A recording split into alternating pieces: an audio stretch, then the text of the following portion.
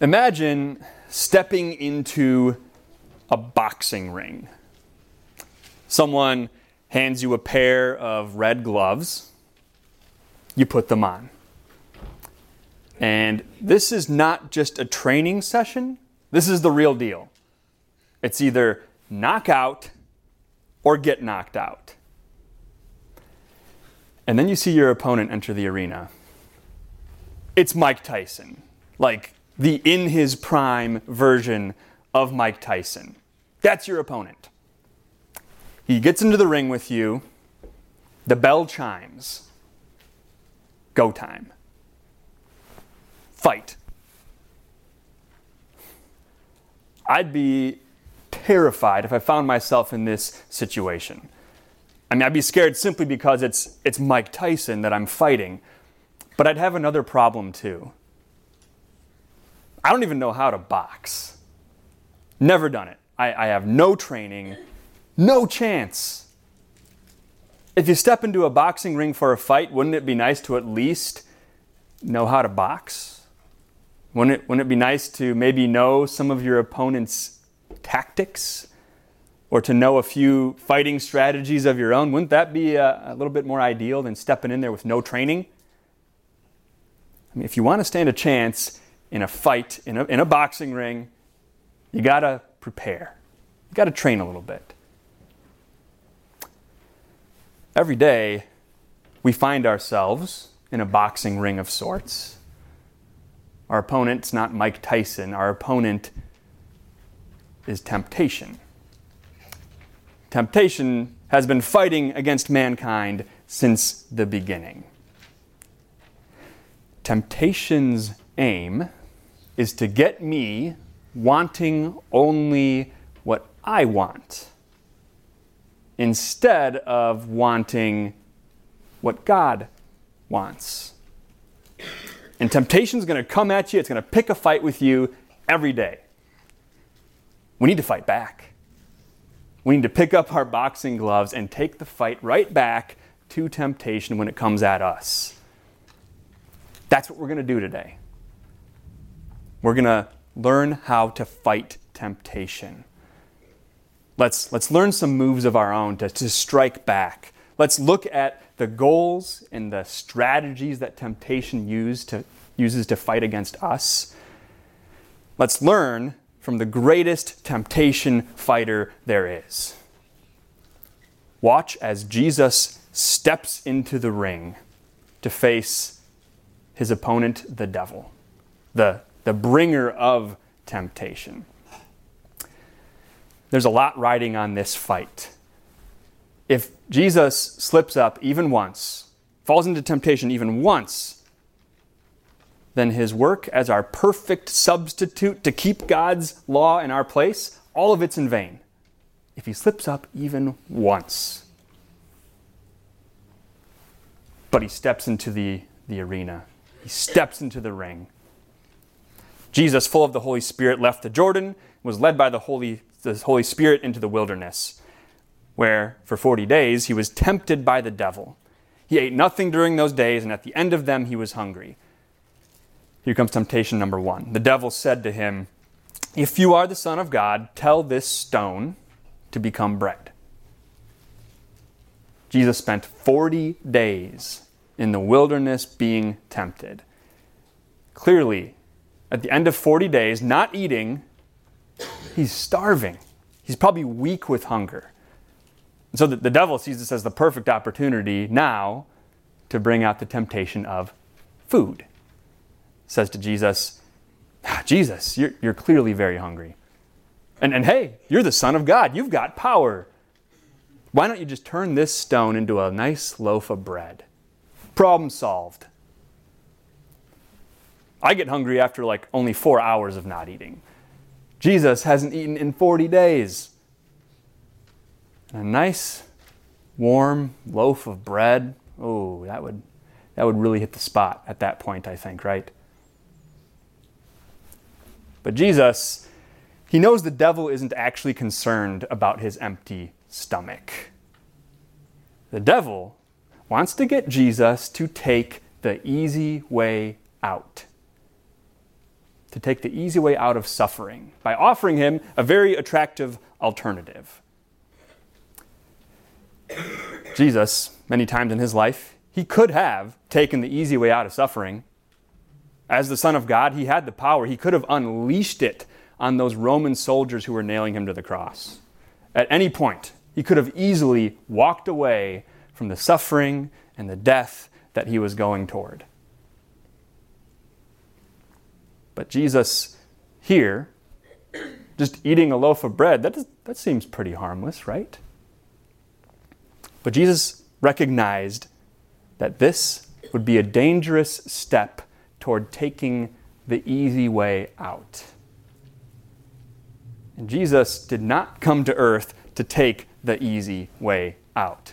No matter how attractive the alternative was to flee suffering. It's not what he came to do. Jesus strikes back. He says, "It is written, man shall not live on bread alone." With these words, Jesus isn't promoting a low-carb diet.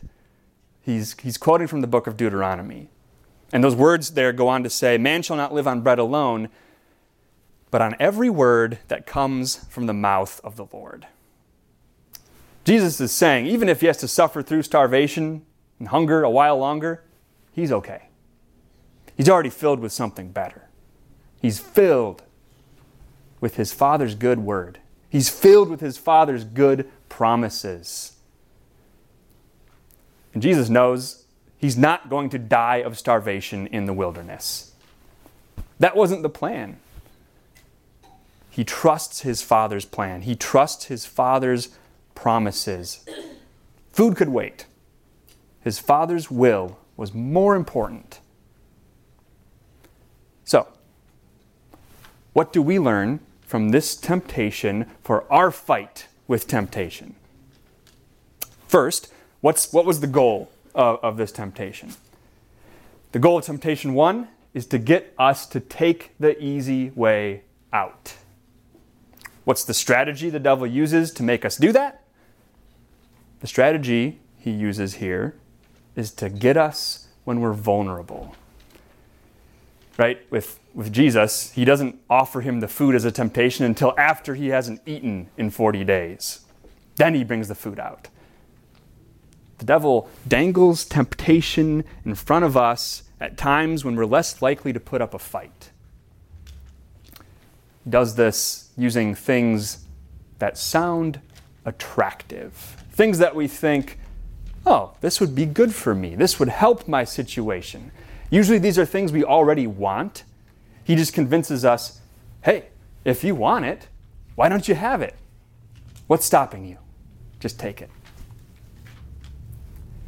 And maybe there's a lot of applications for how this temptation looks, but you know, when people are put under a lot of stress, here's one idea of how this comes out. When people are put under a lot of stress, they're probably more likely to lash out at others.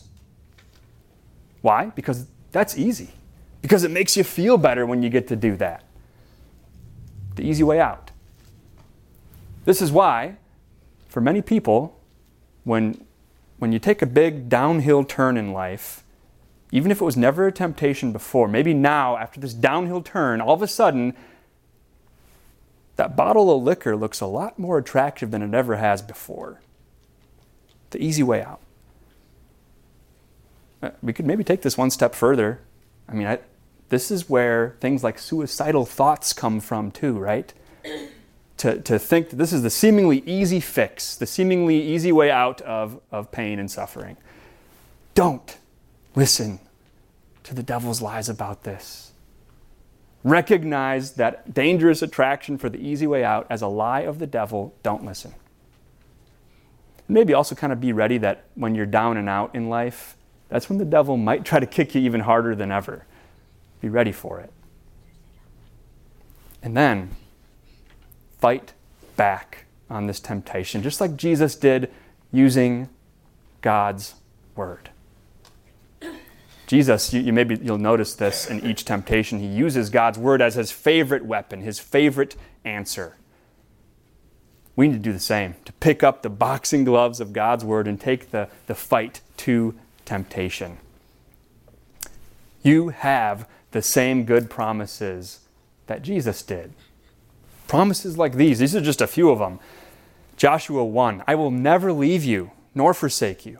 Lamentations 3, the Lord's compassions never fail. They are new every morning. Romans 8, nothing will be able to separate us from the love of God that is in Christ Jesus our Lord. You don't need to take the easy way out of suffering because you're filled with something so much better already that'll get you through it. You're filled with God's good promises. And His promises give relief that will last, not the temporary band-aids for pain this world offers. Flee from the easy way out. Okay, we should probably move on to the next temptation, number 2 here. The devil led him up to a high place and showed him in an instant all the kingdoms of the world. He said to him, I will give you all their authority and splendor. It has been given to me, and I can give it to anyone I want to. If you worship me, it will all be yours. Doesn't it sound like the devil's kind of overreaching on this one? Like, really, Satan? You think Jesus is going to bow down and worship you? That's a little obvious. Yeah, he's kind of going for the home run here. But if we look a little closer at this one, maybe the devil isn't just trying to get Jesus to worship him. He's kind of trying to get Jesus to worship himself. He tries getting Jesus to take a shortcut, one that doesn't involve a cross. Ultimately, when Jesus finishes his work, he gets to sit at the right hand of God with all power and dominion over everything.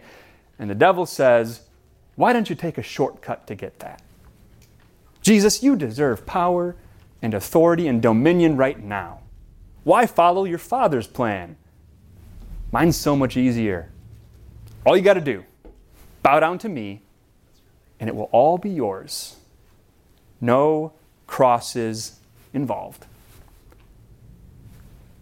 The devil's trying to get Jesus to put Jesus first, instead of putting his Father's will first, instead of putting his love for all of us first. Jesus has an answer. It is written, worship the Lord your God and serve him only. This is the first commandment. You shall have no other gods. Jesus denies Satan here, and he also denies himself. He denies taking the shortcut. And that path to the cross is going to be difficult for him. He'll be tempted many more times to veer off, but he can't. He has to give up his power and his glory for us, because Jesus can't imagine having an eternity of glory without you being a part of it. No shortcuts on the way to the cross. What do we learn from temptation number 2? The goal with this one, the temptation is wanting us to worship self. The devil wants to get us bowing down to our own desires because, well, he doesn't really care whether it's bowing down to him or ourselves, because either way, it means we're not putting God first. He goes for the home run to get us to break the first commandment. And so we want to flee from this worship of self. And the strategy that the devil uses to get us to worship ourselves, here, what is he using? Lies. He's good at this one. He's the father of lies. He's been doing them since the beginning. He straight up lies to Jesus here. He acts like he has power over the world and he gets to decide who's in charge of what. That's a lie. God's in control. No matter how much the devil likes to think he is. The devil's still allowed to roam free on earth for a while here, but he's on a very short leash. God's in control. Don't let the devil fool you on that one. So we want to avoid shortcuts to self-pride, self-worship. Because you see, when you worship and put yourself first, not only is it bad for everyone else around you, it's actually bad for you too. When we bow down to our own desires, we think maybe, oh, this is setting us free. But really all it's doing is making us a slave to self, ultimately a slave to what the devil wants. So avoid the shortcuts to getting what you want. Run to what God wants for you. He always wants the best for you. The power and glory that Satan tempted Jesus with, it was false, built on a lie. The future glory God freely hands to you, it's real. Stick with God. Serve Him. Then you'll be free. Avoid the shortcuts. Avoid worship of self.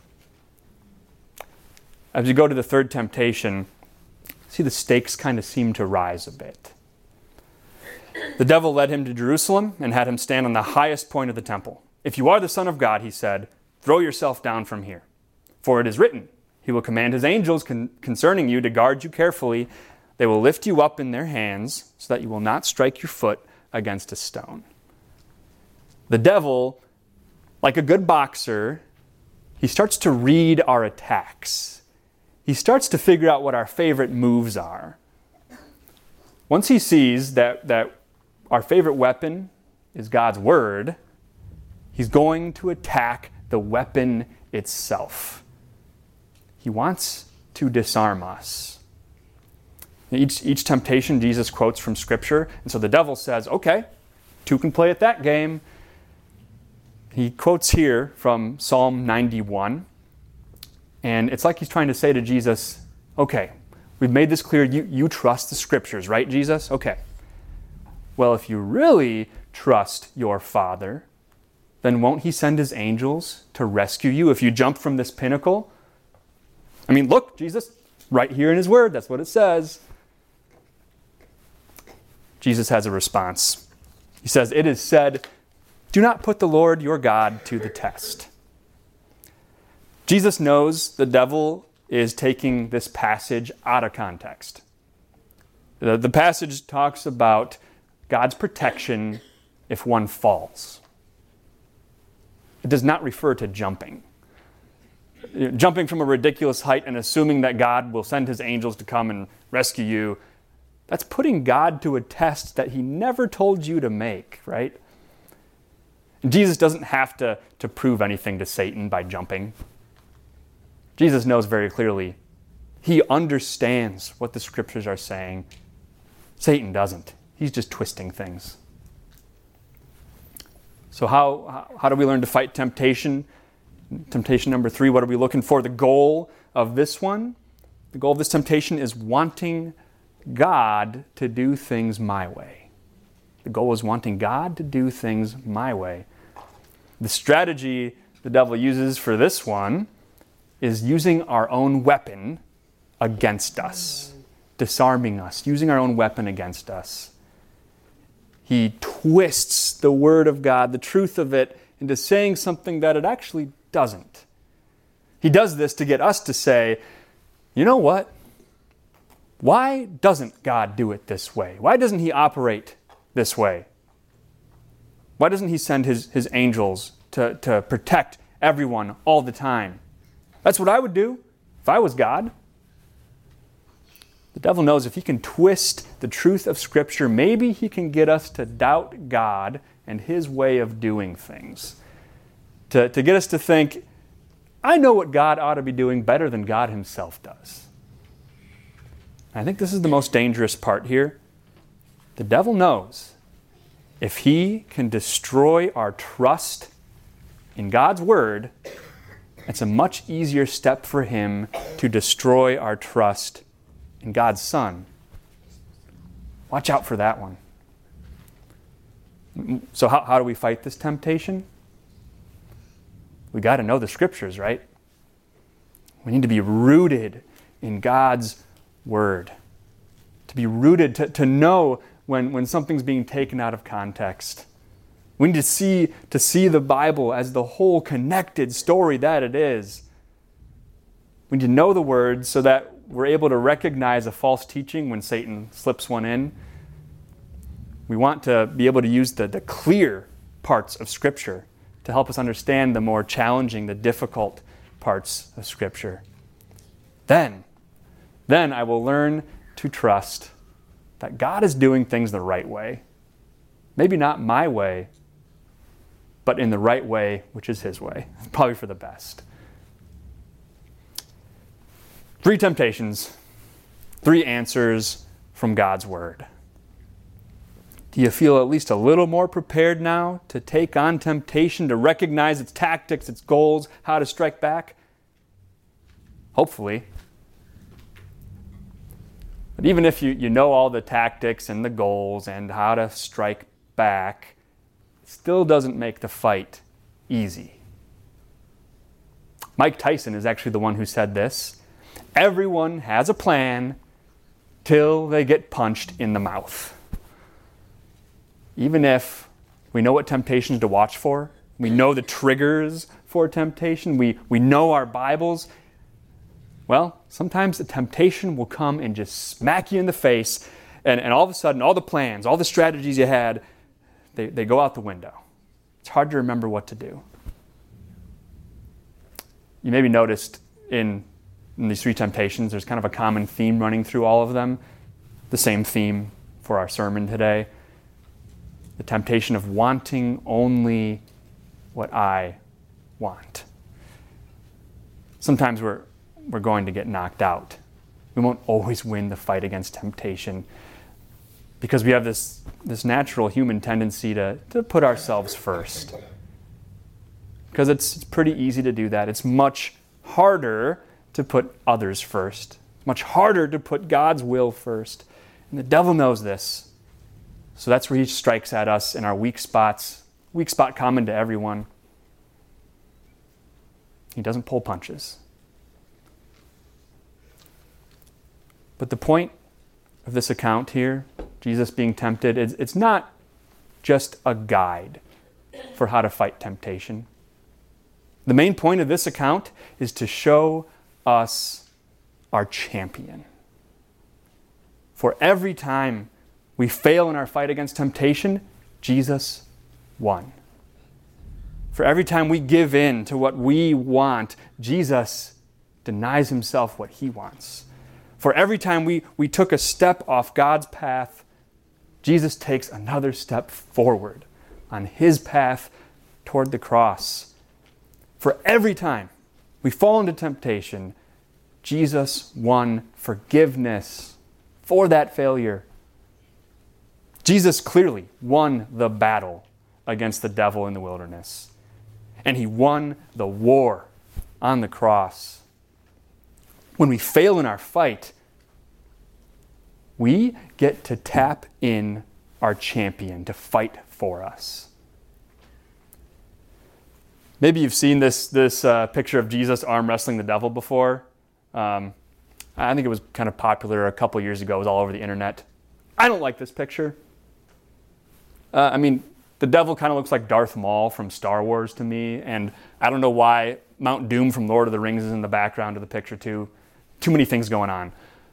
But that's not why I don't like the picture. I don't like the picture because it's not accurate. This picture makes it look like Jesus and Satan are evenly matched. They're not. You know what would make this picture better? If it had the devil crying, huddled in the corner with a crushed head. Because that's what happened. Jesus won. You win too. Don't fear the devil. Don't fear his temptations. Tap in your champion. Amen.